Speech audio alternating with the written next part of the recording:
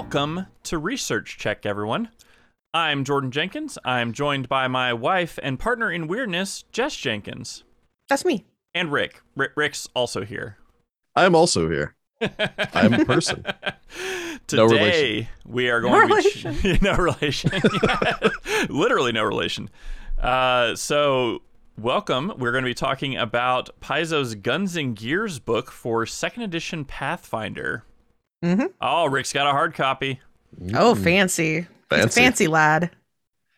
So, complete my collection. Yeah, so as always, as traditional, we must talk about how good the cover art is. Oh, we're launching right into it. All right.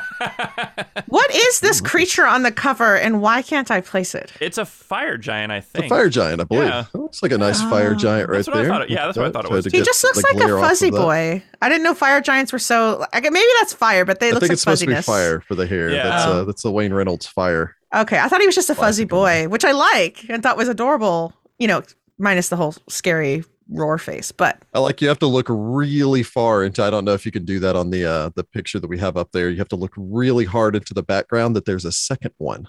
Oh, I see it. Oh, you're look right. really close at him. Oh, it's like a little Where's Waldo, but on fire. Where's Waldo? On fire. On fire. Oh, He's man. the background on fire. Mm-hmm. So yeah, Awesome. I think the cover's great. It reminds me again of I guess that's the new style that they're going for, because Secrets of Magic had a similar thing where it's completely different in design. Like the spine looks nothing like the spine on any of the other books. So yeah, interesting choice. It makes them stand out a little bit more, I guess, on the shelf if you're just like looking for a specific color versus looking for, the text. Yeah, it reminds me of 3.0, 3.5. All the core books had these specific designs that made them look kind of like books bound in like metal filigree around the outside of the book. But then when they put out things like Unearthed Arcana, I think might have been one of them. I know it's been so long since I've looked at my 3.5 books. Anyway, they all had different designs where they're just like colorful, bright designs. Very cool. Yeah. Well, and I guess, hopping in, this book is a little bit different than the way they've arranged previous rule books. It's technically 3 smaller but interconnected books that are bundled inside the single cover. So it's essentially gears,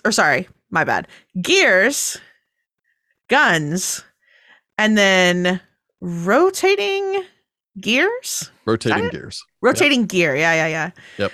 Which is, different because it's kind of interesting. I like it because like all the inventor stuff is in one section, all the gunslinger stuff is in one section, kind of roughly. So if you're playing those classes, I feel like it's a lot more organized for your specific stuff. Well, then they just have the automaton kind of tossed into gears because it was just in gears. It's adjacent.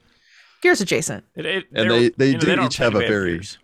Yeah, they do each have a very distinct feel to them. Like even the borders around the outside of the page are different for each section. I particularly like the border around the rotating gear section. It looks like a whole bunch of maps on fire. Oh, yeah. Very dramatic. Yeah. It is very cool. Yes. There's also an introduction. There is. Yeah. It talks a lot about, using guns in your game or not. It's a lot longer than usual. It is because it's got some like interesting kind of lore bits that they sprinkle throughout as well, but they've got some bits in there that like where can you find this kind of stuff? Like it kind of also reestablishes the technology level of Golarion in some cases because it talks about like, okay, well, it is a little bit more common than in 1st edition to find gunslingers or to find clockworks and things like that. So I thought that was kind of an interesting, like, I guess getting everybody on the same page and changing to make it not weird that you're in Irison and you're an inventor. Like you can do that and it's not that weird. And I mean, they talk about like right in this front section that a lot of the things in this book are uncommon or rare, but there are ways to access them kind of listed out in the access part, which makes sense, I think. Yeah, some of the interesting stuff they put in here is actually regional like variations or things you can only get if you're in a certain region or from a certain region. That is like that nation's tradition of, you know, guns and gears, which I thought was really interesting because it gives you a little bit more flavor in your character builds. Yeah, there's always been a lot of a back and forth about including firearms in your fantasy setting. And I know there's a lot of resistance to it when they first put out the Gunslinger in first edition. And then I think most people have gotten used to it, where most of the Golarion setting, even though like one part of the Golarion setting is basically like, we're still Vikings over here. And the other part's like, well, we're, you know, a more advanced, like, you know, Budrani society versus the land of the Norm Kings. There's a vast difference. Yeah. But I think most people have accepted that Golarion's kind of almost a Renaissance level. Like I remember in the first edition book, the campaign setting, they brought up that they have printing presses. Yeah. I was like, that's way more advanced than the illuminated tomes that you usually get while exploring fantasy worlds. That's true. So, I think they introduce steam engines in this book, getting a little ahead of us. They do. Yeah. Yeah. So it's just very, like, wow, that's... If you want your Golarion or your world to be a little more steampunk, like this is a good book for you. Oh yeah, this is a very good book. Because they also do everything in striations depending on how steampunk or how technological you want to kind of take things. So I guess we'll just kind of get into, you know, some of the good pieces here. Let's dive in. Yeah. So the first section is the gears section. Which, you know, big things if you're looking for, you know, new characters to play. You get the Inventor as well as the Automaton. So Inventor is the new class. Automaton is the new ancestry that you can play. Which are we going to start with? I'm going to start with Inventor because hands down my favorite part of the book. Okay, no, Warp. Warp is the best part of the book. Okay, Warp is good. Warp is the little goblin fella. Well, goblin companion innovation of the iconic Inventor. Yes, Warp is cute. But I was reading through the Inventor one, and I was kind of amazed at how flexible the class is. It's very versatile. It's a very versatile class. Like it's very interesting because the first kind of decision that you make completely changes how you play the character. So you get to pick your innovation. That's their term for like your unique invention that you've created that is like your thing. And your subclass, basically. Basically your subclass. You get to pick if you want to do a weapon, a piece of armor, or a companion. So that, you know, basically you can have a special kind of, you know, sword that you've created or a special suit of armor that you wear but only works for you. I get a lot of mechanic vibes from Starfinder, kind of looking at a lot of the Inventor stuff, because they also have a similar thing where it's like, okay, I can have a robot companion or I can have my exocortex and I can choose to focus on armor or weapons or whatever. So it's kind of an interesting take on bringing some of that Starfinder stuff in kind of in an in-world setting, because if you do the companion, it's not like a familiar, it's like a full-on animal companion. So it functions kind of like a druid, which is really interesting. Yeah, the armor part of it actually reminded me a little bit more of the Synthesis Summoner. Yes, where it's like you're wearing it, you're upgrading it instead of evolutions, you're upgrading it with what do they call the improvements? Oh gosh, modifications. Yeah, get your mods. I really like the fact that you could choose between medium and light version. Like you can have, you know, a cool stealth suit versus like, that's cool. You know, my I'm actually power armored. So remind me to mention in a second how odd I think a certain element of this class is. Okay. but we're still talking about the types of class. Yeah. So if you get the companion, you can choose whether it is small or medium. You also get like everything gets upgrades. So the whole Inventor class is based around you having this signature item and upgrading it. In some cases, you know, you can do things like you can overdrive it to give you more, right? So it acts it for one round. It'll act better if you can make the check for it, or maybe it explodes. Crit fails exist. I just want to say again, probably the millionth time, I really like how they've changed handling animal companions, construct, whatever type of companion. Like the give one action to get two actions thing is so easy that it makes things like this. You get this companion. How does it work? Like all companions work. It's really nice. There is one variation on this. It is possible for you to give up 2 of your actions to give 3 actions to your companion innovation. I wonder if summoners get that. I don't remember. I don't know. Yeah, I didn't remember when I read the summoner that it had that. Cool. So that might be a somewhat different variation, but that is something that's available for you. Yeah. And that's pretty much, from there you get feats, you pick everything. This is a class that's based on crafting, so you get tons of crafting stuff, tons of bonuses. You do have to basically repair your armor or weapons or whatever. They require maintenance. You can spend downtime to actually change out the modifications you have. I think that's really cool. I was reading this whole thing thinking Hell's Rebels and going, wow, if I played an inventor, if Lucia, bit the bullet, or not bit the bullet, bit the dust. If she bit the bullet from the gunslinger in the next chapter. If she bit the bullet and went into inventor. It happens.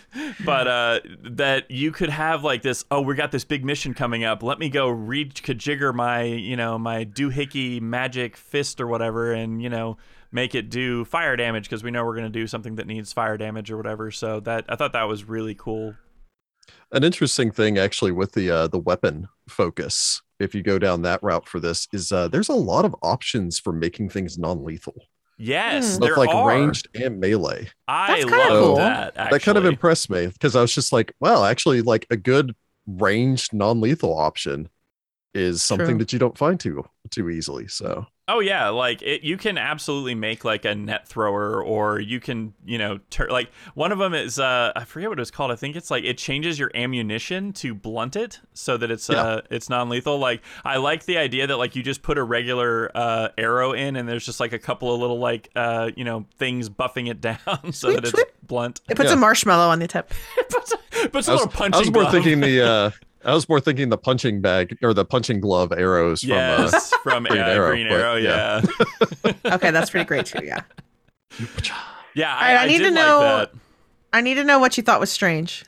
Yeah, can't wait strange. So you can go down the armor route, and you can go medium armor, and the class also has a function overdrive.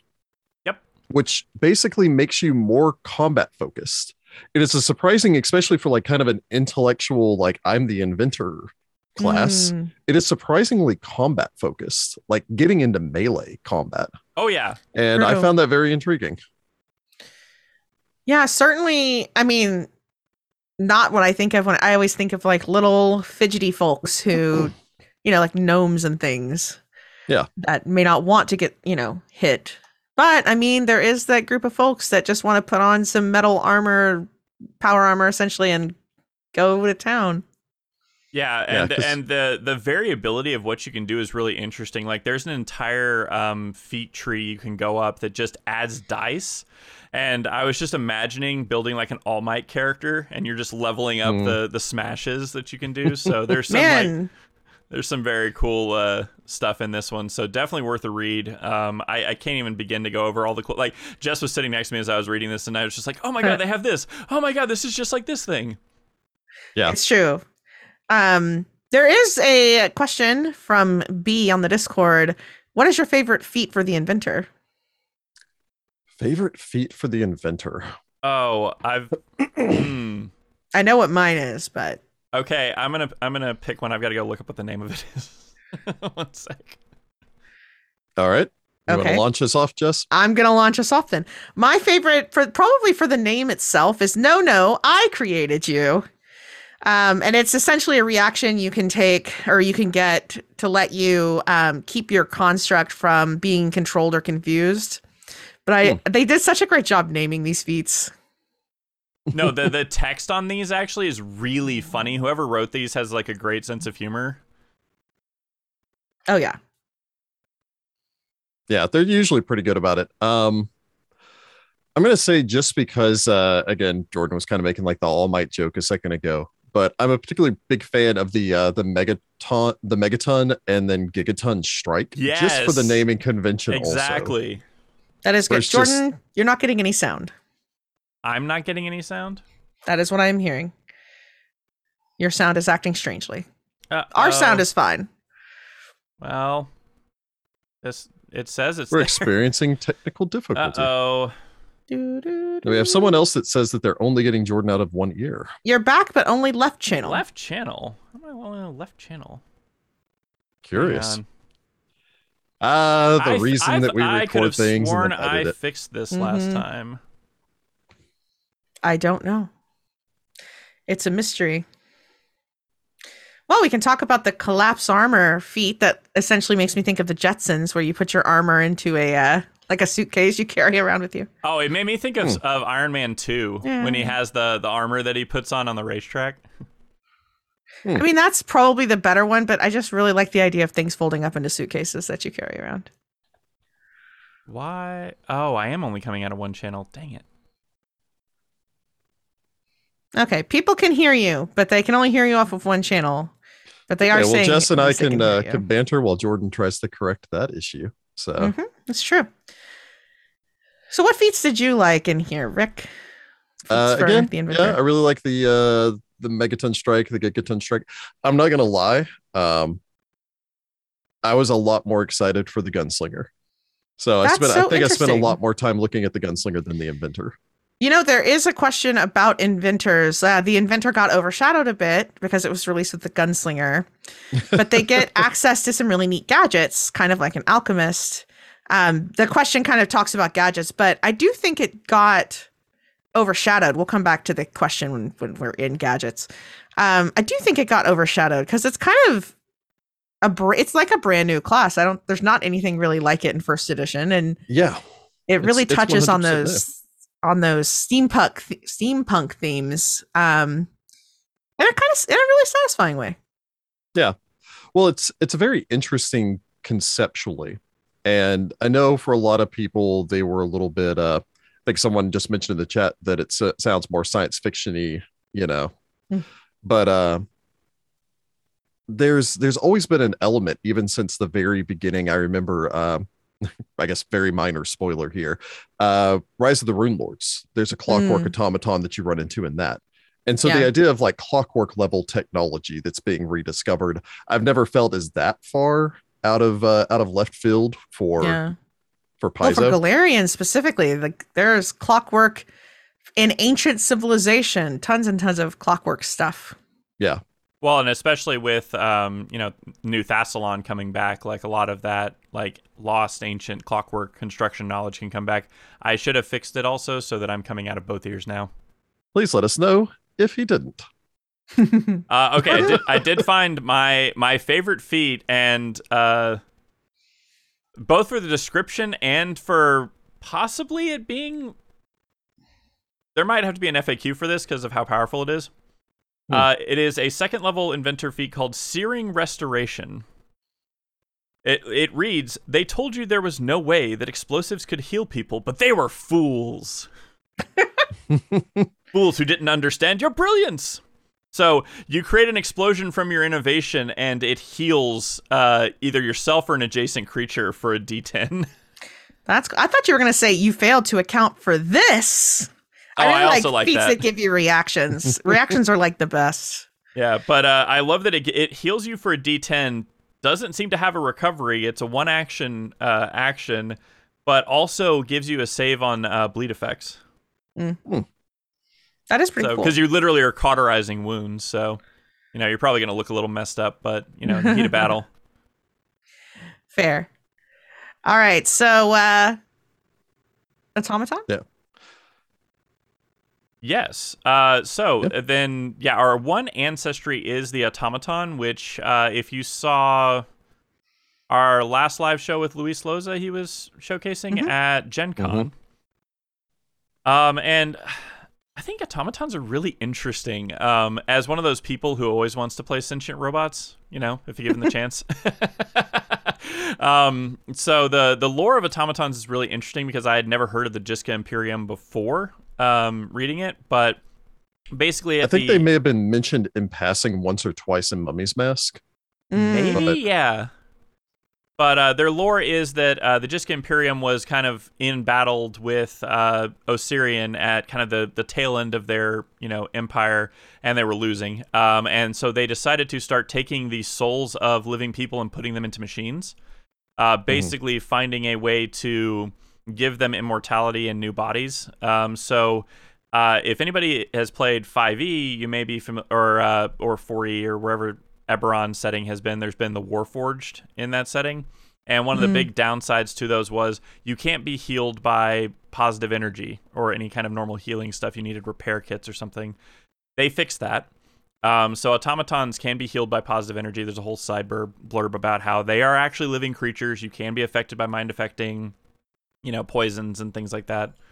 But they're basically living robots, but living robots that have been around for thousands of years, and some of them, or most of them, in fact, have completely lost their original purpose.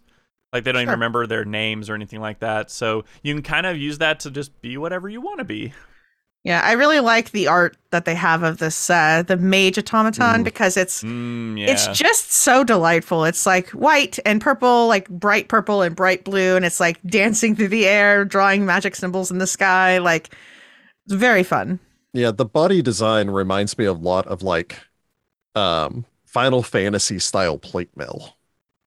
Yeah, it does. Yeah, it's very fantastical, if that makes sense. But it's still going to give you that nice V shape, like Final Fantasy. Oh yeah, you got to have the V shape for sure. But it's neat because it has a very distinctive appearance, and its appearance is so distinctive from all of the other constructs. So it wouldn't be mistaken for being an inventor's companion or something. It's no, this thing is obviously something odd, and kind of it looks ancient because it is so different from the modern technology. Well, it's an interesting thing where in this setting, modern steampunk or clockwork technologies are very crude in terms of using gears, having a lot of rough edges, if you will, whereas looking at the Jiska Imperium at the height of golem crafting and things like that, it's smooth lines, it's very artistic as well as functional kind of design. It's very Horizon Zero Dawn. It's super Horizon Zero Dawn, and I'm gonna guess Luis Lowe's a crib from that. I'm gonna call it now.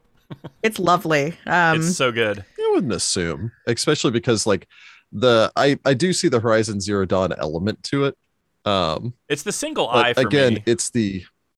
I think it's just the really smooth, and that's just the mage has the single eye. If you look at the sharpshooter, the others have different. Oh, you're right. No, they do have different. They have different designs. But again, it's this very sleek design that reminds me of if you've ever seen the plate armor that were the Persian plate armor that was worn in the Byzantine Empire, the late time of what am I thinking? I've lost it. Maybe Darius. It has that same, it's a very sleek, polished design with just this hint of filigree to it. True. And so it looks minimalist, but still stylized. So it's this should impress and be imposing because they're machines built for war. Yeah. But at the same time, they're intended for war, so they shouldn't be gaudy or, ostentatious. True. So yeah, I find the design very sleek, and I'm glad that since they're including an automaton, they decided to dig into the well of the lore for the setting. Yeah, that's always the best part of picking a weird ancestry, is that you get to kind of play with something you don't usually play with, which includes the lore piece. Because how often do you get to play someone who was technically around in the Jiska Imperium, but they don't really remember it? Yeah, it's just I had to purge. I only have 100 years worth of memory storage, so I have to purge it every once in a while. If you find any hard drives, let me know. Yeah. Yeah. So the automatons are interesting because they're this would be heritages, for lack of a better term. is they have like different configurations for what your kind of base template is. So you can be a hunter automaton, which is you're bipedal, but you can go quadrupedal. So you can get a faster movement speed. If you want to be like a scout or an assassin or something like that. Like a big kitty or a wolf. Well, I mean, you can look like however you want, but yeah.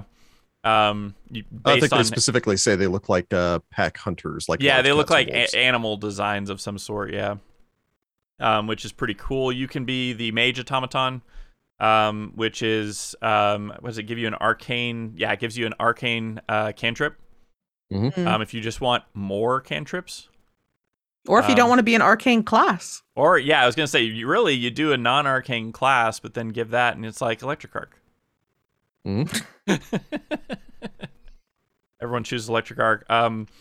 You can be a sharpshooter automaton, which is more like you're just a ranged combatant. I like that it gives you auto aim here. Yeah. You do get a single action to aim. And then you can be a warrior automaton, which is just I hit things with melee or natural attacks or whatever you use. Someone in the chat has asked, wasn't the dwarf you restored from stone in the Parched Dunes from around the Jiska era? It's possible. I'd have to look up my notes. Yeah, I couldn't remember. A good question. It is possible. Possibly. All right. Let's wrap up this with a question from B on the Discord. If you were to use the automaton for a weird ancestry class combo, what would it be?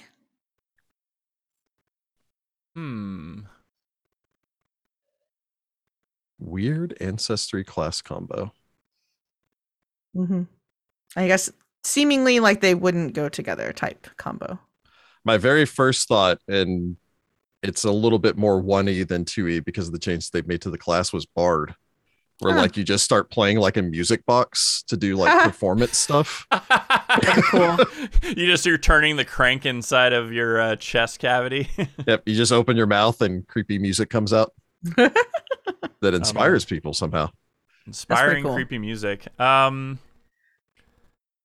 I don't know if there's necessarily like a really odd combo. It'd probably be weird to be a paladin of something or a cleric where it's like, you have a divine deity, but maybe your deity no longer even existed. Well, I mean, with Cassandali and Bry, right? Yeah. I mean, both of those would make a lot of sense also. True. Oh, that's true. Yeah, for the more like recent deities, I suppose. Yeah. I see what you're saying. Yeah. Mine is plant druid. Oh, because you're a robot person? You're like a robot person, but you're very into nature and stuff. It's kind of an interesting, maybe play the mage version. So you have the arcane spark or whatever, but you mostly do like druidic magic. Yeah. And then you have a Leshy friend, and that's cool. Yeah, you could be one of the hunter ones where they're quadrupeds and have like a little terrarium set up on your back. Oh, that's rad. That'd be cool. That'd be really cool. You mostly hibernate. You're like a sloth, you mostly hibernate so that moss can grow on you. Yeah. And then you activate once every couple hundred years and roam around. And jump out like a Voltron lion. Anyway. Yeah, I think I made the joke when we were doing the Gen Con thing about the hunter one just being Beast Wars Transformers. I'm a robot, true. But I turn into a cheetah sometimes. Very cool. Anything else about the automaton, Jordan? No, I mean I think that's about it. Your ancestry feats, they just enhance your body, basically with like different. They literally call them enhancements, but ways to get better at whatever you want to get better at. So, yeah, that's pretty much it. All right, so backgrounds, lots of backgrounds in this book, by the way. Yeah, so both of the books have backgrounds in them, but they've broken them apart on which ones they apply to. So the backgrounds in Gears apply more towards clockworks and things like that. Yeah. So if you're somebody that wants to have some connection to maybe you're from Danganronpa or something like that, and you're looking for a background that you feel like would fit, then looking in Gears, you're going to find more things that are related to Clockworks or something like that. Like one of them, I think, is literally Saved by a Clockwork. It is, and the art for Saved by a Clockwork is the most debonair and dashing man I've ever seen in my whole life. Though why he's trying to wind his heart up and put a jacket on at the same time, I don't know. I don't know. I just saw him immediately thought fantasy Tony Stark. Yes, because he's got an Iron Man, like, it's like a he's got like an Iron Man heart. robotic heart that he's got to keep wound all the time. Which is really cool. He could literally give someone the key to his heart. Oh. So romantic. It's so romantic. He should be an NPC that died in the past, and then we can find out his story through journals or something. Yep. You know how games do. Yep. Yeah. After that, anyway. We get into the archetypes, I believe. Yes, we do. I do also appreciate before they get to the rare backgrounds, there's a picture of I'm guessing it's Cassandali because it's like a robotic hand, but then looking into a well is a person. Maybe it's just somebody with prostheses. I can't really tell. Oh no, that's one of the backgrounds. The rare backgrounds is Wished Alive, which is basically your Pinocchio. That's a mechanical woman throwing a coin into a wishing well, wishing to be alive, and then becoming alive. Oh, that's so cool. That makes way more sense because I was looking at that like I thought Cassandali was an android in life. Like this is weird. No, it's you're basically just Pinocchio. It's one of your background options. There we are. Curious. Yes, but so archetypes wise. You do get the Inventor multi-class archetype, of course. Sure. You then get specific ones that give you some kind of gear ability, more or less. So your Overwatch gets enhanced visual gear. Like you get the ability to like watch the battlefield and like you can even like eventually look around corners and stuff. It's really cool. That's cool. Yep. The Sterling Dynamo, which Very whoever cool. came up with that, thumbs up because Sterling Dynamo, man, that's cool. That gives you like a silver prostheses that you can use for various abilities and things, which are pretty cool. Trapsmith, if you just want to do traps. Like I have never been able to work traps in very well. That's what I was thinking too. There's a whole section in this, but we'll get into about snares and things. But if you wanted to do that as your thing, then you can do that. There is the Trick Driver, which is you're a vehicle pilot, more or less. Tokyo Drift. Well, Absalom Drift. I was gonna say, you ride around on a vehicle of some sort, and you can. It's all geared around being a good pilot. And then the Vehicle Mechanic, which is all around fixing the vehicles. So like these kind of go hand in hand if you're wanting to build vehicles into some sort of an adventure. So like, I don't know, some overland adventure, and you want to have everybody in the same thing, because with the Vehicle Mechanic and the Trick Driver, it's usually for a specific vehicle that you're very versed in. So that's your bucket of bolts. So it's like, this there are many like it, but this one is mine, kind of a vibe. So I thought the Overwatch one was the coolest personally, just because the ability to like eventually get the ability to forewarn your allies about danger and things like that. Like there's some very interesting abilities if you wanted to go deep into that you can get that give you like I said, the ability to look around corners and stuff, which I thought was really cool. Yeah. You also have this amazing art of, is it Drovin or Dovin, the iconic inventor with this amazing wheelchair. It's actually a 2-page spread because the Dwarven Gunslinger is building a prosthetic on the other side. And Werp is there, arms to the sky, helping his papa. Because you can tell he's done. He's wiping his brow, which means it's completed. I love Werp. I'm here for Werp. We're gonna have to come up with a voice for Werp. I foresee it. So that kind of gets us into the gears and equipment. Yeah, and which I think it might be jumping ahead a little bit, but it does include both prosthesis as well as like mobility devices. They call it mobility devices. So wheelchairs and things like that. And they do talk about like one of the interesting things about this is the talk about like prostheses and mobility devices as being affordable, which I thought was amazing. We wish it was things like that were affordable.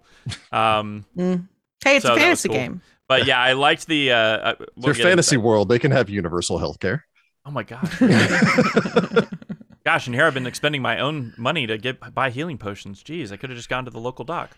But yeah, so get you a dock in your party, obviously. Yeah, the Gears equipment is basically broken down into the following major categories. So you have combat gear, which are really just weapons that you can wear, cool. for lack of a better term. One of my favorites is the backpack ballista.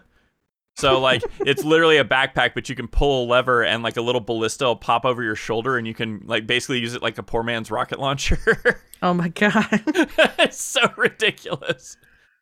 But it's that, and there's like some other like gear specific weapons. So like there's a couple of new weapons in there, including like it's like a fist that like slides over your fist, but it gives you reach. So if you wanted to have like extra reach, you can get that, which was I think we had a question from the Discord. It probably applies to all segments of what our favorite piece of gear is. Yes, it is very much. Are there any gadgets that you can see being exceptionally useful or really fun to use on a character from Eagle King, one of the mods of the Discord? Well, how about Jordan, if you want to sum up what all the different segments are here, and then we could each throw out our favorite. Yeah, okay. So combat gear, you have gadgets, which is basically consumable technologies. That's also one of the things you can do in the inventor is you can learn how to craft that, kind of like an alchemist in their potions. Cool. You get siege weaponry, so that's rules and the various types of siege weapons, including some I had to look up because I'd never heard of before. There is a whole section on snares and hazards.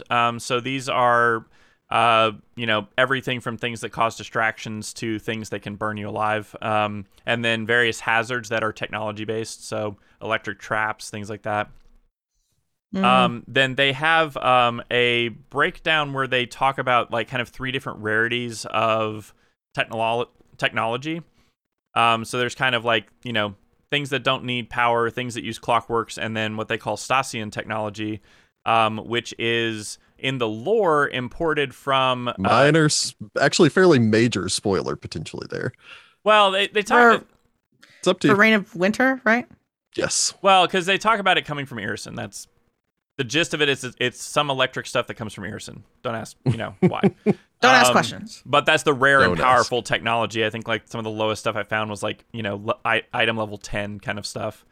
So they have the Stasian technology, and then they have utility gear. So the utility gear is the kind of stuff that is, some of it's clockwork powered, but it's basically just generic utility items that could be useful for any character. And then it gets into mobility devices. So that's your wheelchairs and prostheses. And then vehicles. So there's an entire thing about vehicle rules, how to use vehicles, and then a bunch of different types of vehicles. Yes. Very nice. All right. So we have to pick a favorite out of all of that. Yeah, go ahead and throw a favorite out. 1 total or 1 each? I think if we did 1 each, we'd be here for it would take forever. Yeah, let's do 1 total. Your favorite item in the entire thing. I'm going to go with wind-up wings. They are essentially wings that you can attach to like your knife or whatever, and it'll make them fly. You can throw them at people and they'll fly back to you, and they can do a lot of different things. I like that the higher upgrades, it comes back. Yes, like it comes back to you and just floats there for a bit. I love it. I thought there that are was many like cool. it, but this one is mine. Yeah. You find mine. Oh, there it is. So my favorite is actually one of the vehicles, just because it seems super weird. It's called the Snail Coach. And is it a big snail? No, it's not. So it looks like basically there's like 2 compartments on either end of it, and then there's like a flexible side in the beginning of it. And it excretes a thing that causes difficult terrain behind it, but it can go up on walls. So it literally can climb up walls and things. But I was just like, I looked at the picture of it and I was like, that's weird. Yep, you're my favorite. So I'm going to go for just a general utility item, which is the Impact Foam Chassis. Oh, yeah. It's an item level 1. It only costs 3 gold pieces, but when you fall 10 feet, it creates a soft, pliable, flexible impact foam that expands around you and cushions your fall. So it kind of reminds, I wanted to say that happened in Big Hero 6, but I'm not positive. But just like falling off of something and just, I remember seeing it from various stuff. In the Speed Racer movie. Free Guy. Free Guy, yeah. So there's a couple of things, but safety first. But yeah, it absorbs 20 points of falling damage. So Awesome. Just pretty good. It's pretty good. And it also has multiple levels, which goes up to eventually up to 200 points of falling damage. But there is a lot of very cool stuff. So yeah. All right. Okay. So now we're going to move on to guns. This is the gun section. Guns. We have, of course, the gunslinger. We get our Nalmika Iron Sight as our new iconic gunslinger, who's very cool. If I can throw out a general statement for this entire book, I love the amount of love dwarves get in this book. There are a lot of dwarf things. Yeah, there's a lot of dwarf stuff in here. And while I am always a little sad to see an iconic replaced, I'm glad that it is one with a female dwarf, which is very rarely represented, and two, a female dwarf of color. Yeah, she's rad. You know, that's pretty awesome. She is very cool, as are the borders. We're moving into like having little pistols and flames and stuff on our borders instead of gears.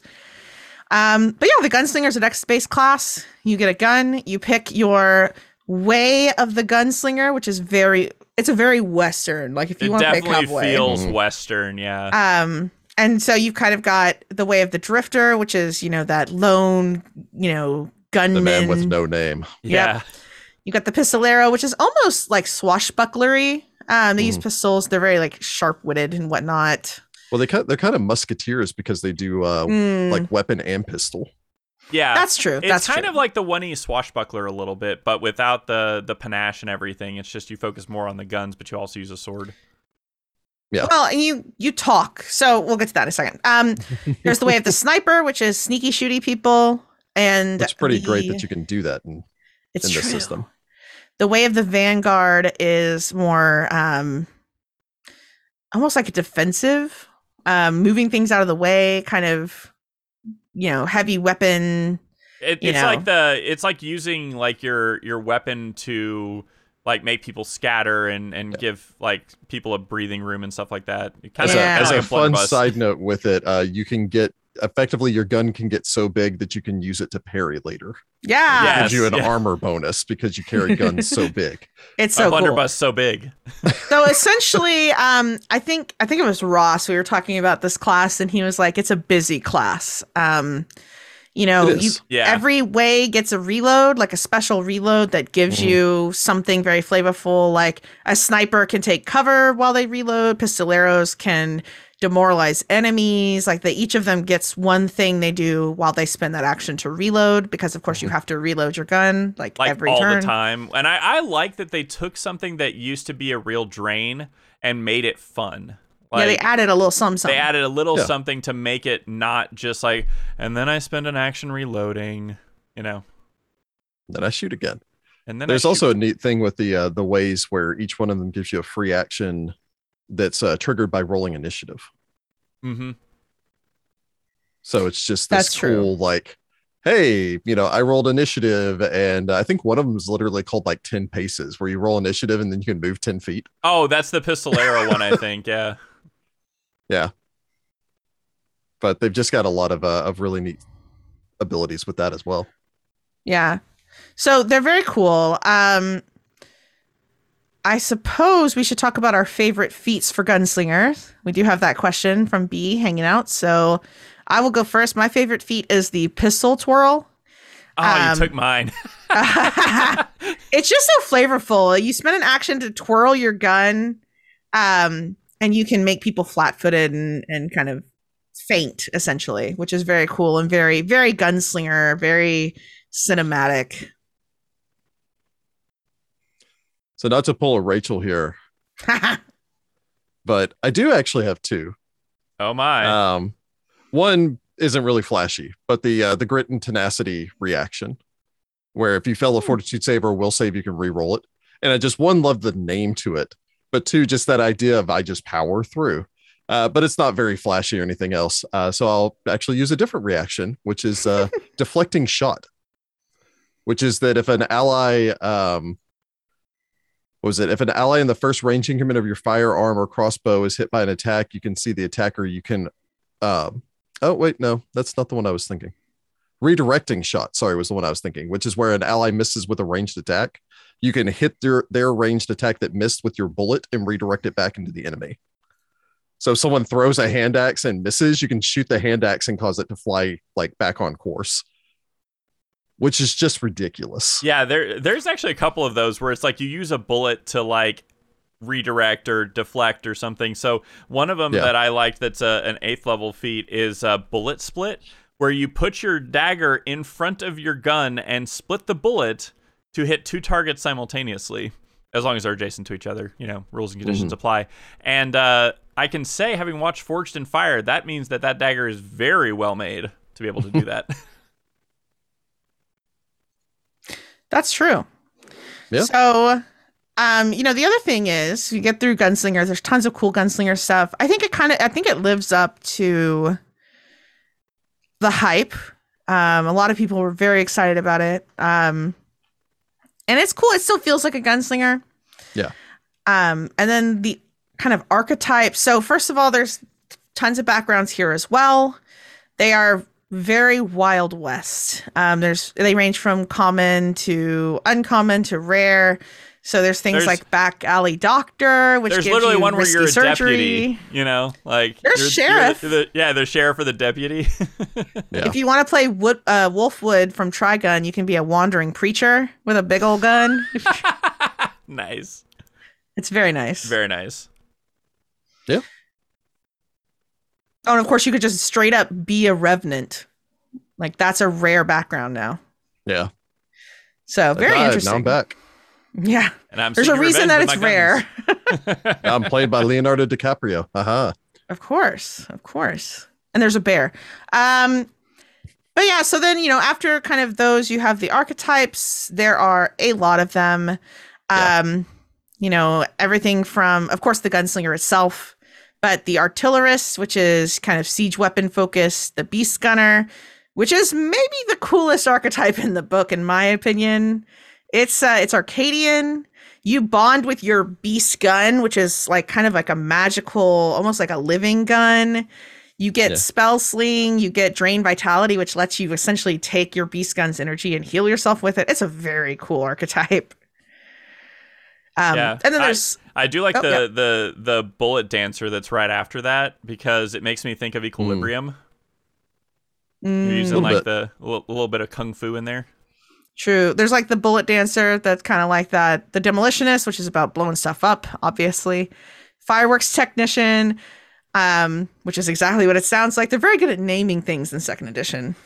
The pistol phenom, which is you're essentially kind of like a flashy pistol person without being a full gunslinger. Sniping duo is interesting because you That's probably my favorite. Yeah, you have a spotter. Yeah. Yeah, it's like a teamwork based one. Well, yeah, it even more so than I guess the abilities the class gives you is the concept of the archetype. And I'd like to see it move forward into other things. This idea of having an archetype that ties in so well with another PC. And then in essence kind of augments the other PC to work with you. So I like the idea behind that, just because it's fun. I'd be interested to see what other doors they open up with that. Yeah. And then, of course, there's the spell shot. We actually have a question about the spell shot from Dizzy Dwarf, which is thoughts on the spell shot archetype. It's a jumble of neat skills, but there's no synergy and feels very weak overall. My thought on it is, if sniping duo is not my favorite, it's probably my favorite. And in large part, I have a habit of preferring form to function sometimes when it comes to classes, where if it's really cool conceptually, even if it's a little weaker, that's fine. It kind of feels like a gunslinger version of the 1E Arcane Archer, where you have some magical ability. I mean, don't sleep on Energy Shot, which allows you to put elements into your weapons, especially because you get Thoughtful Reload, where when you reload, you can make a recall knowledge against an opponent that you can see. Then you can identify if they have any elemental weaknesses, and then you can use your Energy Shot to then take advantage of their elemental weakness. So it actually has a really good synergy that plays together.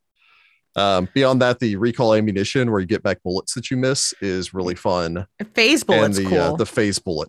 And don't even get me started on the black powder embodiment, which, for anyone, not to go into any spoilers in case everyone's not completely caught up, but if you're familiar with the oshumentals, it is a very similar thing where you can shoot a bullet and then travel along the course of your bullet and then appear within 10 feet of where your bullet strikes. That is pretty rad. Yeah. It's an 18th level ability, but it's pretty awesome. I mean, it's pretty cool though. Yeah. I mean, I think, there's parts of it where it's very cool. It's almost as though they went Magus, but not Magus, guns, and then kind of did some things that almost could have been Magus type things, but only really applied to guns and put them into this archetype. Yeah. And then, of course, lastly is the unexpected sharpshooter, which is kind of interesting because you choose between being lucky or being very skilled and hiding it. So very fun, it's very flavorful. Much like a lot of of animes and things where like you have the kind of like doofy main character, but they're actually really good when it counts. Or like they play drunk and then they suddenly are amazing at the thing or whatever. Yeah. Yep. Yeah, it's cool. And then, of course, you get into your equipment, which is all the guns. So many all the guns weapons. But it starts with this history of guns on Golarion, and it kind of shows you, where and when and how black powder was invented and kind of what was going on with Danganronpa and how industry became a thing. And so there's a lot of really great lore tucked away into this equipment section. Yeah, especially relating to this type of equipment, which is really cool. There are some gigantic spoilers for Reign of Winter. Oh, yeah. So, plug your ears for a second. But I really like having like World War I revolvers and weapons like pointed out as like these exist, but here are some ways to deal with it if you don't want it in your game, etc. Like it's very cool. Yep.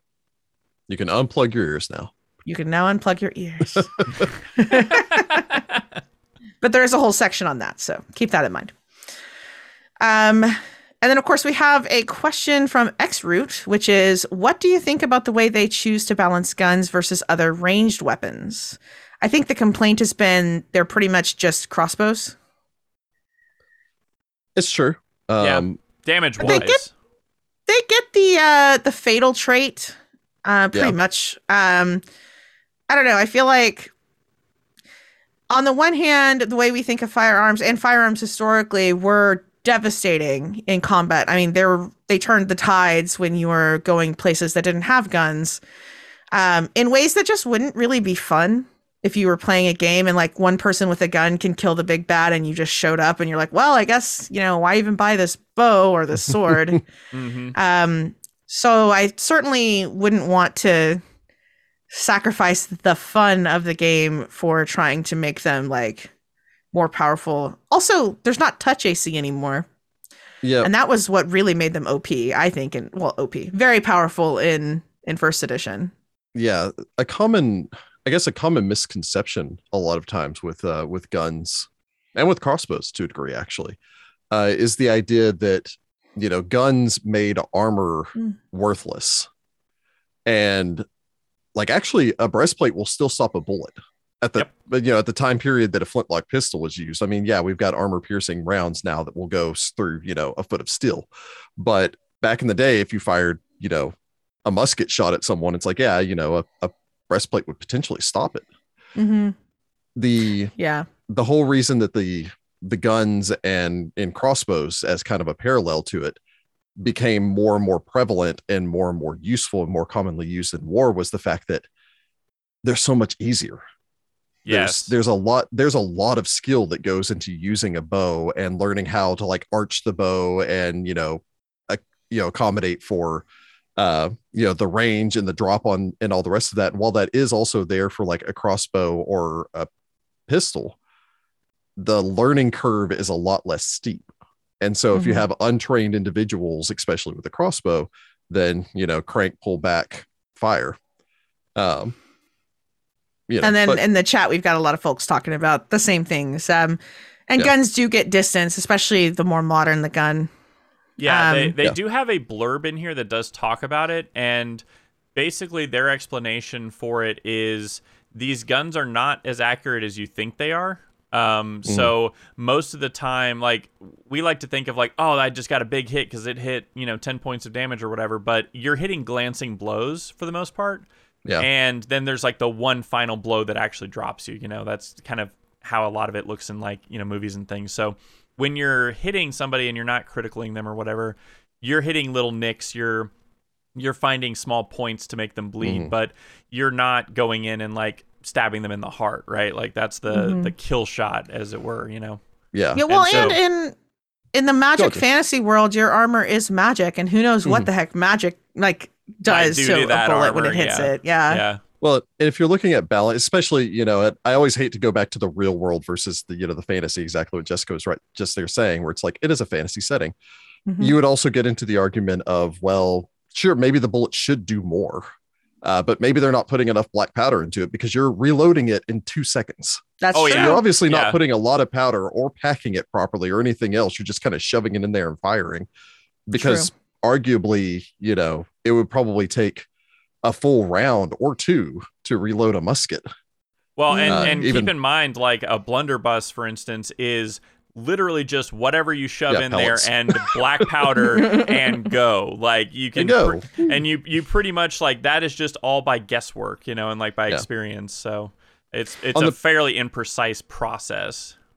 On the pure mechanic side, it is just a different type of weapon. And I think a lot of people that play the Gunslinger are used to the guns just being a superior weapon. And that isn't really the case in 2E as much. They just have different stats. The ranges are different, the damage is different, but they are similar weapons. That makes sense. So we also have a question about the scatter trait. So that's from Deneve, our moderator on Discord. What is your take on the divisive scatter trait? Divisive? Apparently it is divisive. Oh, okay. Let me go ahead and find it so I can read it to you. This weapon fires a cluster of pellets in a wide spray. Scatter always has an area listed with it, indicating the radius of the spray. On a hit, the primary target of an attack with a scatter weapon takes the listed damage, and the target and all other creatures within the listed radius around it take 1 splash damage per weapon damage die.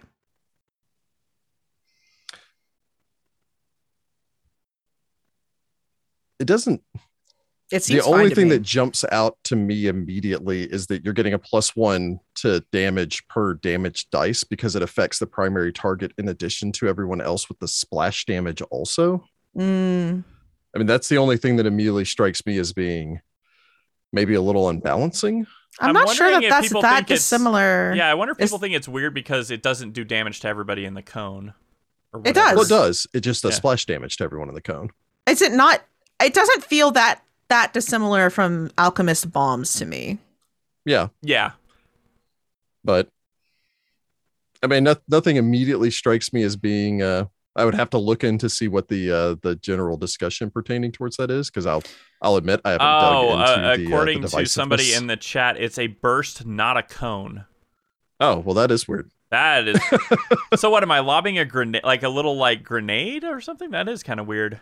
Okay, that's weird. I can see why people think that's weird. Yeah. So, okay, I can definitely see the strangeness. But then again, if you fired your pistol and it was like a 20-foot cone or something like that, that would be a little bit difficult, I guess, to manage. Yeah, because you run into that issue where it's like, okay, I can do a cone of cold, right? But positioning yourself to where you can do a cone of cold is usually pretty difficult. Yeah, not hit all your allies. And yeah, because mainly it's because you're not going to want to hit all your allies. So I think maybe their idea was like, 1, we don't want to make it more powerful than bombs. And 2, we want it to have that same level of utility where you're not just going, okay, I can use this like 3 times in adventure. I'm ever going to use the scatter quality of this gun, you know? Yeah. Well, I guess that makes sense. So how about we kind of everybody pick their favorite gun? I've got mine already. My favorite gun is the Pistol of Wonder, because first of all, it gets its own random table. But second of all, the random table does things like cast Phantom Steed randomly. So you have a horse next to you when you fire it. Or when you activate it. So, or, it'll cast Disintegrate. Of course, it's a 13th level item. But I just love me a random table. I get to roll my percentile dice, which is rare in 2nd edition. Yes. I was going to say. They hate percentile in 2nd edition. They do. But haha, they can be used. Pistol of Wonder. Only 3,000 gold. Only. Only. So I'm going to go. Oh, go ahead. Okay. I'm going to go with a non-magical option, but lore heavy. I love the clan pistol. The dwarves of Dungeon Hold, instead of giving someone a clan dagger, they're basically like, it's like, haha, we see this baby is freshly born. Hello, beautiful child. Here's your first gun, and then hands it to the baby and then shuffles them off into a crib. And then they grow up. Yeah, they grow up with a pistol, apparently, their entire lives. And that ties in great with the dwarven ancestry feat that you can take later on to start with your clan pistol. Very true. Nice. Yeah.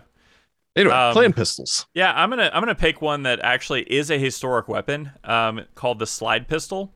And what a slide pistol is it is a single handheld revolver looking thing on the back, but on the front is 5 barrels, like one next to the other. And so you would pack each of those individually, and then you pull the trigger and you get the 5 shots. So I love that they included that, because 1, that is an actual historical weapon, and 2, it's ridiculous. Because you whip that out and somebody's going to be like, what? I usually always saw them where they're splayed. Yeah, you see them a lot where they were splayed out, because some of them I think fired all at once. Maybe this fires all at once too. I might be misremembering, but it's just the intimidation factor of pulling out 5 barrels and just shoving it in somebody's face that I just think is amazing. Yep. Very cool. There are also combination weapons. There are. And there's all sorts of ammunition, which is very cool. Things like awakened metal shots, which essentially bypass resistance? I can't quite remember. I'm looking. One moment. They break through any resistance. That's it. They ignore the first 20 resistance a creature has to physical damage, all damage, or piercing or bludgeoning damage. It's funny because when you say awakened ammunition, it makes me think that they're little bullet bills. They're little bullet bills with little faces that are just like, shoot me, yay! Well, they are now. Exactly. There's little googly eyes on them now. They travel very slow. And you can jump on them. You can get kind of the 17th level version. There's like a cold iron version that does, it attempts to disrupt enchantments. So, and then the silver one kind of does, bad stuff to devils and were creatures, of course. So they're kind of cool. Lots of different types of bullets. I like that it's different types of bullets, not cartridges like it used to be in first edition. Like, until you got a cartridge weapon, that was when you started getting the elemental effects and things, and now you can just kind of get bullets that just have special properties or whatever. And then, of course, they brought back siege weapons, so you can get your cannons and your rams and you thought one level of siege weapons with the gears was enough. No, double siege weapons. There's something called a Hwacha, which is cool. Yeah, importantly, because I've been playing Ghost of Tsushima, they have the Hwacha in here. The Hwacha is cool. I've come to love with Ghost of Tsushima. It's cool. Hwachas are running over there, taking those. It's basically like a whole bunch of arrows tied to fireworks. Yep, rocket propelled arrows. I think it's like 50 arrows tied to fireworks in like a giant like firework container, and then they just fire randomly out. Yeah, and of course they have things like naval siege tools like the Sambuca. They have all sorts of like a battery tower that you can actually like move. Lots of very cool siege weapons. Again, not that often you really get to mess with siege weapons unless you're like on a ship doing like some sort of ship combat, or like in a big like cinematic, city versus city fight. Here's a prediction. We're going to have an adventure path come out that's going to use siege weapons. That feels like... I don't know if they'll actually do it, but I'll predict it.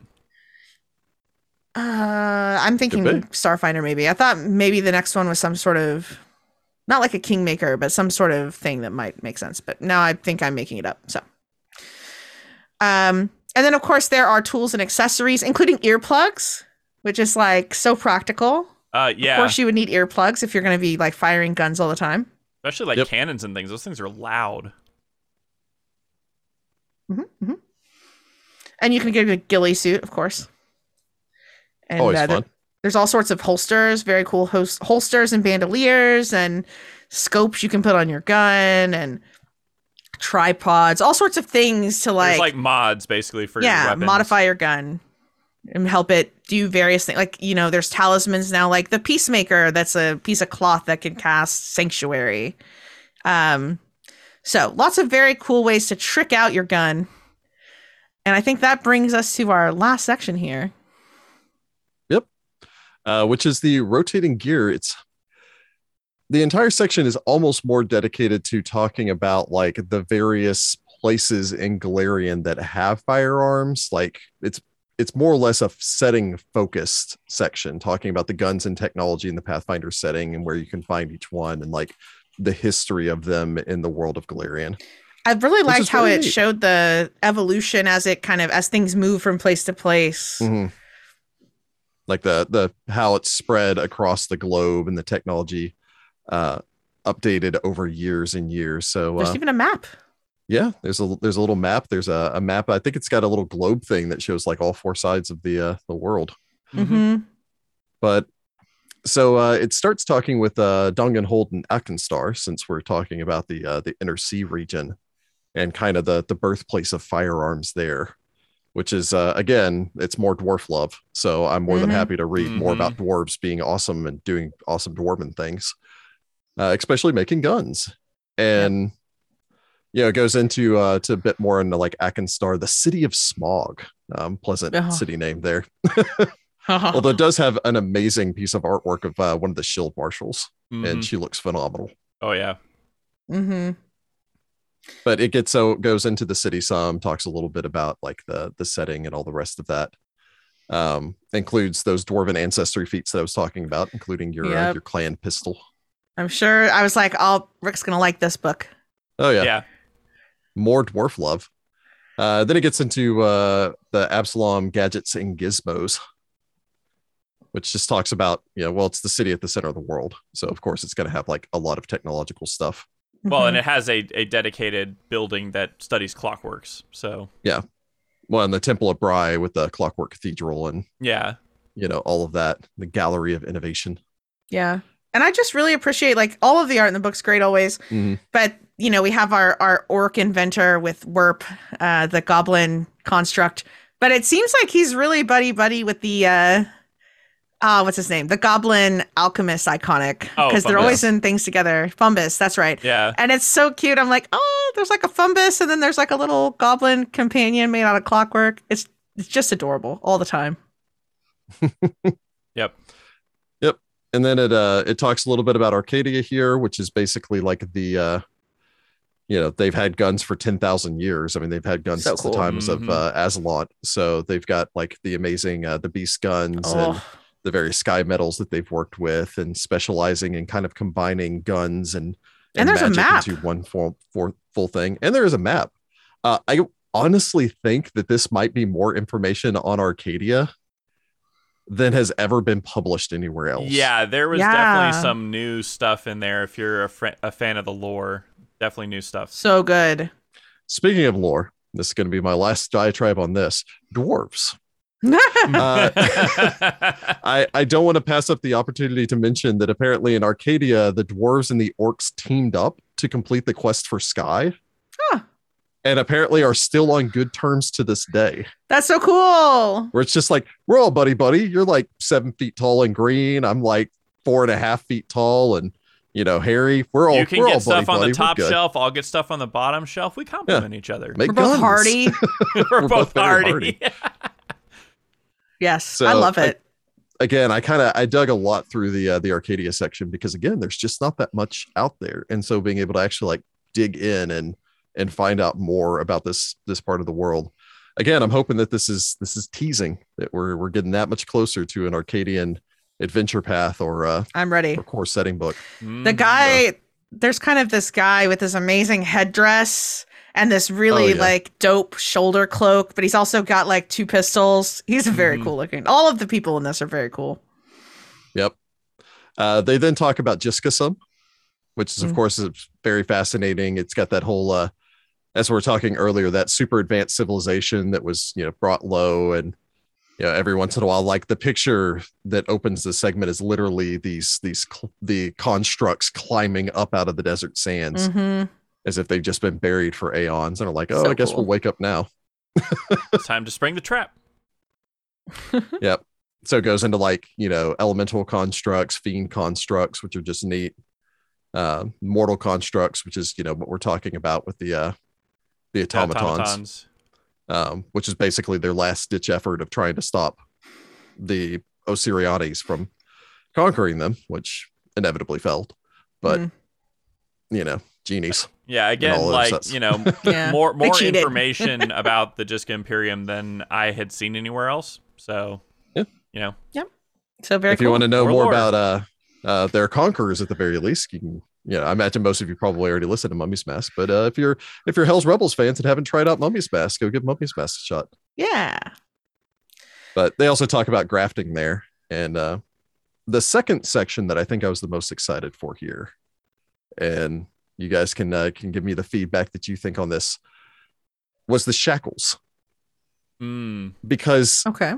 I actually ran Skull and Shackle before. Oh, that's right. Yeah, you have. And it's odd running it without, like, running a pirate game without cannons and pistols. Yeah. And yeah.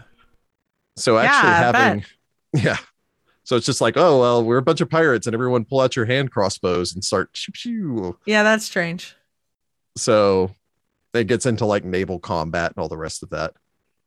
Cool. And then it talks about Tien Shaw and Vudra. Ah, Vudra lore. Yep. So a little we don't bit get more a lot of Vudra Vudra lore. Birthplace of black powder. So Yeah. So it gets into the whole lore there, and then eventually fireworks and all the rest of that, and then dives into Ustalov, which again gets into the whole like spoiler territory, but Ustalov apparently importing some interesting technology from Irison.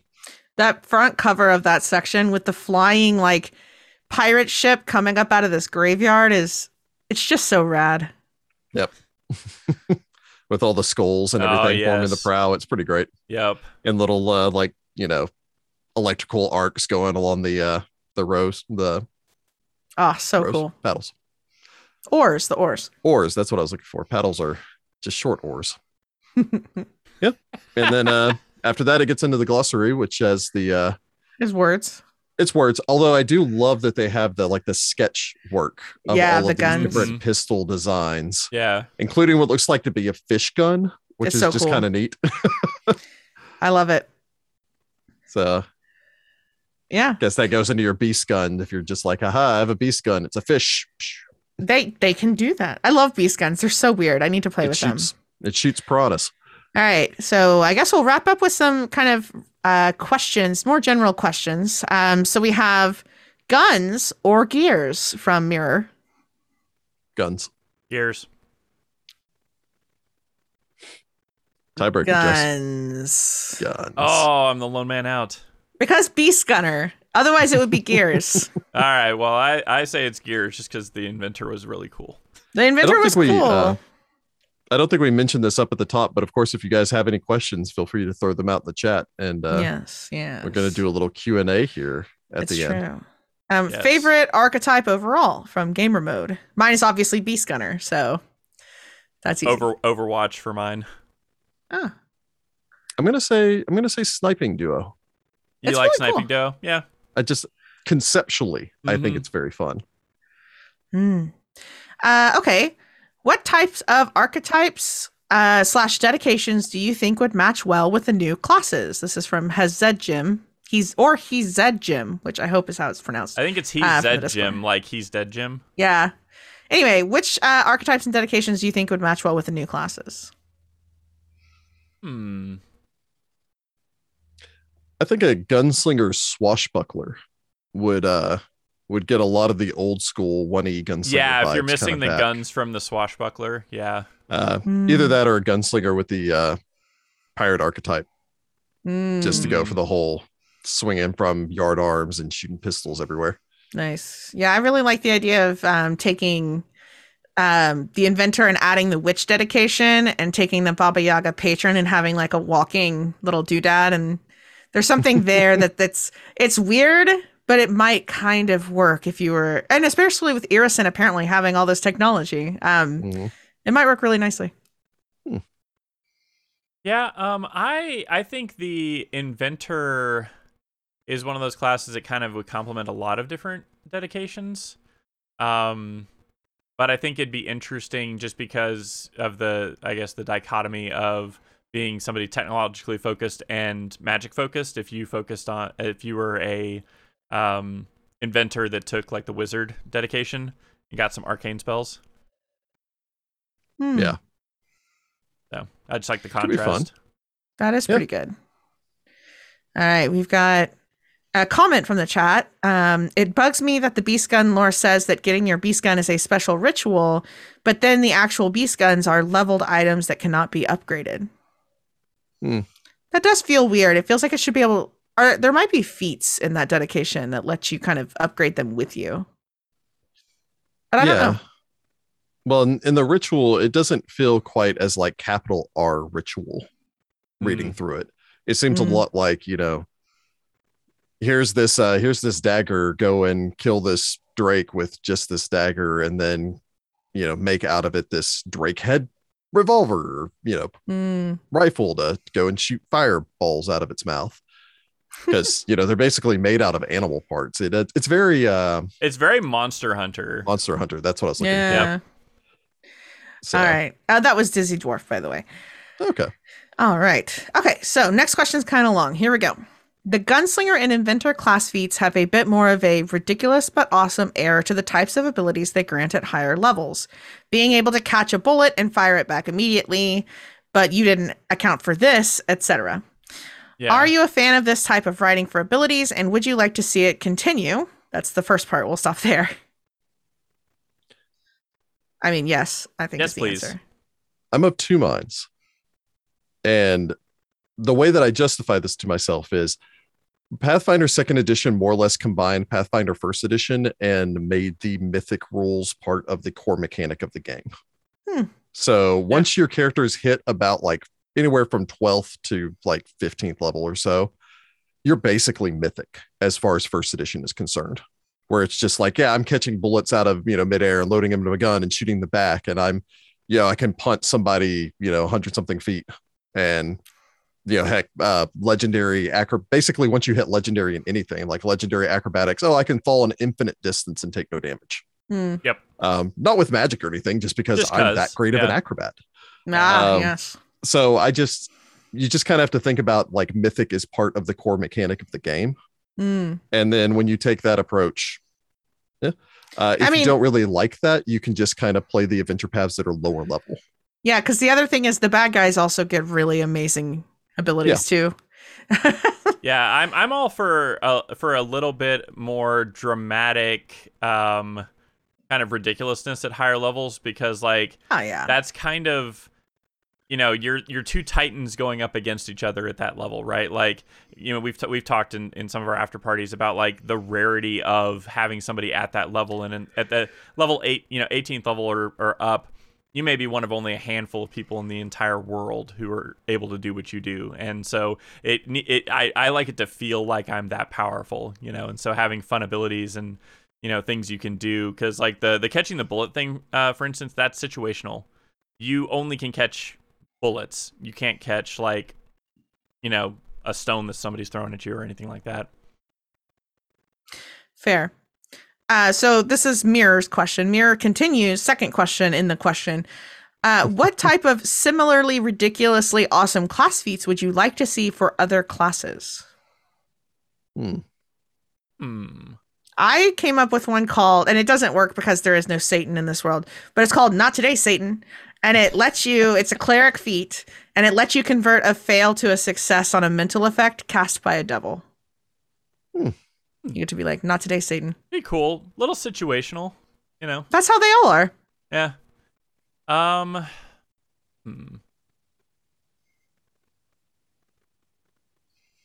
love to give like just a fun, I'm going to go back to my well of dwarves. I'm just going to say just a fun dwarven ability, kind of like in 1st edition where you could get spell resistance, but one that just says, because they've got a couple that help them resist magic, and one that's just like, nope. And you can just choose to nope out of like, just like a reaction to just go, nope. And I completely resist whatever arcane /divine spell just hit me. It'd be like that's fun. I had a flat check on that, you know. Yeah. High level ancestry feat. Yeah, really high level. Yeah. Very nice. Yeah. I generally like you know me, I like a good pun. It'd be really interesting if there was like a barbarian one at higher levels. It's just like to shreds you say, and it's just like a 3-action like attack, and it's just like you do critical damage on all 3 of those if you can land it. You know, their AC +8 or something like that, like something ridiculous. It's like high risk, high reward. Nice. It's just like I just shred the man. Very nice. All right. So last question I have. So if anybody has questions, do toss them into the chat. This one's from Graphs, probably Graph and the Boys Graphs. Yes, that is them.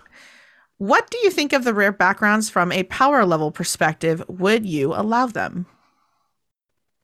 You'd have to have a good reason. You'd have to have a really good reason. Some of them are very powerful.